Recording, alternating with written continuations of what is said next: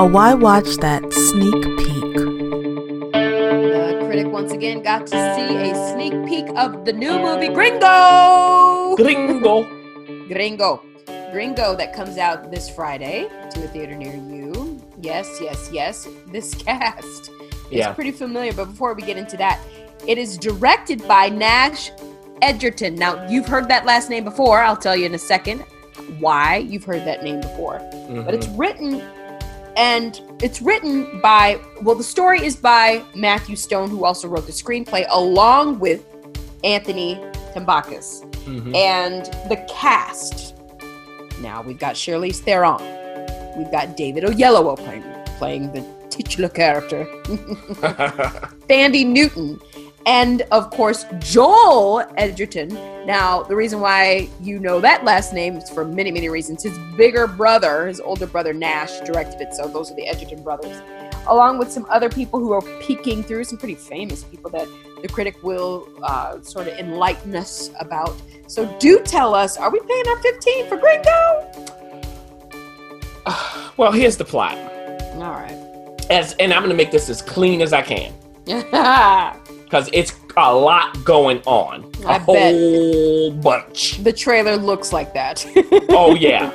Like, they got a couple of storylines that they could take and make a whole other movie out of it. Which I'm sure they're planning on doing. So, there's a man. He's employed as a middle manager by his friend. The man is played by David Oyelowo. Character's name is Harold Shoyinka. The friend of his, who's his boss, is played by Joel Edgerton. His name is Richard Rusk. And this is a company that's in the weed business. A legit company. So they're in the medical marijuana kind of space. Now, David Oyelowo's character finds out that the company is about to be bought out. Uh-oh. If this deal goes through. And if that happens, he might be without a job. He also finds out that his wife, played by Thandie Newton, may not be who he thinks she is. Uh-oh. I'll say it that way. Now, his wife had a change of her own, let's say, from when they were married to now, which Joel Edgerton's character wants to tell us about, and he tells us, the audience, that by telling Charlize Theron's character. So Charlize Theron plays the co-head of this company, Elaine Markinson. And Elaine is a woman who is not afraid to tell you what she's thinking, and most of what she's thinking is outrageous and offensive. Okay. Now, this is not new for Charlize to play. Okay? Look at Young Adult. Yeah. Okay, so this is like a piece of cake for her to just say some. I mean, in the screening I was in, Ref, which was with all critics, one line she said there was a gasp. Oh, dear. So, if you get any critic to gasp out loud, something must have been said that was really offensive. Oh, boy. All right. Okay, so there are no protected classes in this movie. Okay. So these are the players. Now, Shoyinka, played by Oyelowo. He's been in charge of overseeing the company's operations in Mexico. But he's been left out of some of the underhanded stuff going on because this is a very conscientious man. Okay? So, before this deal goes through, he, Charlize, and Joel, they take a little trip to Mexico. Now, he doesn't know that Charlize and Joel are going down there to try to clean things up before, they get caught and then this deal doesn't go through. Yeah. Now, do their Mexican partners care? Okay? Are they going to listen? Because a part of what they've done by going into this underhanded stuff is brought in the Mexican crime element, let's say. The head of which has his own sense of humor, a deadly one. Uh-oh. He's obsessed with the Beatles, and we get all that kind of stuff, okay? So they want these illegal transactions to stop. Will that happen? Who knows? Well, that's the question. And along the way, Shoyinka is left in Mexico. But why? Is he left there because he wanted to be? Did he get lost? Was he kidnapped? No. These are the questions that we have to answer in this. So in this movie, we find that Shoyinka's, everything's falling apart for him. His finances are, his marriages, and his life. All of them are in jeopardy. What is the man to do? Now, this is not even all of the storylines I've given you.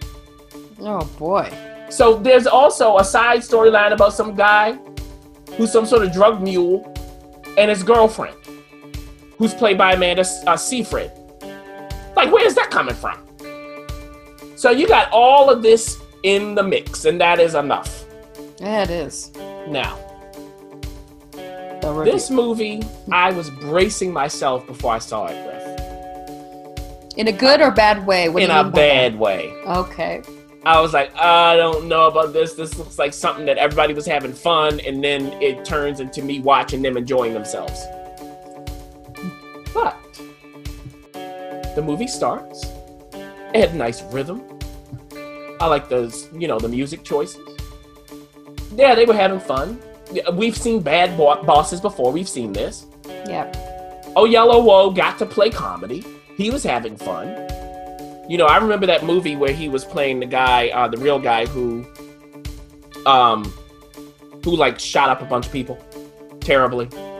And then he did this like cat-like jump. I just remember him doing that, and it was so out of character, and I was just laughing at him. But to see him come here,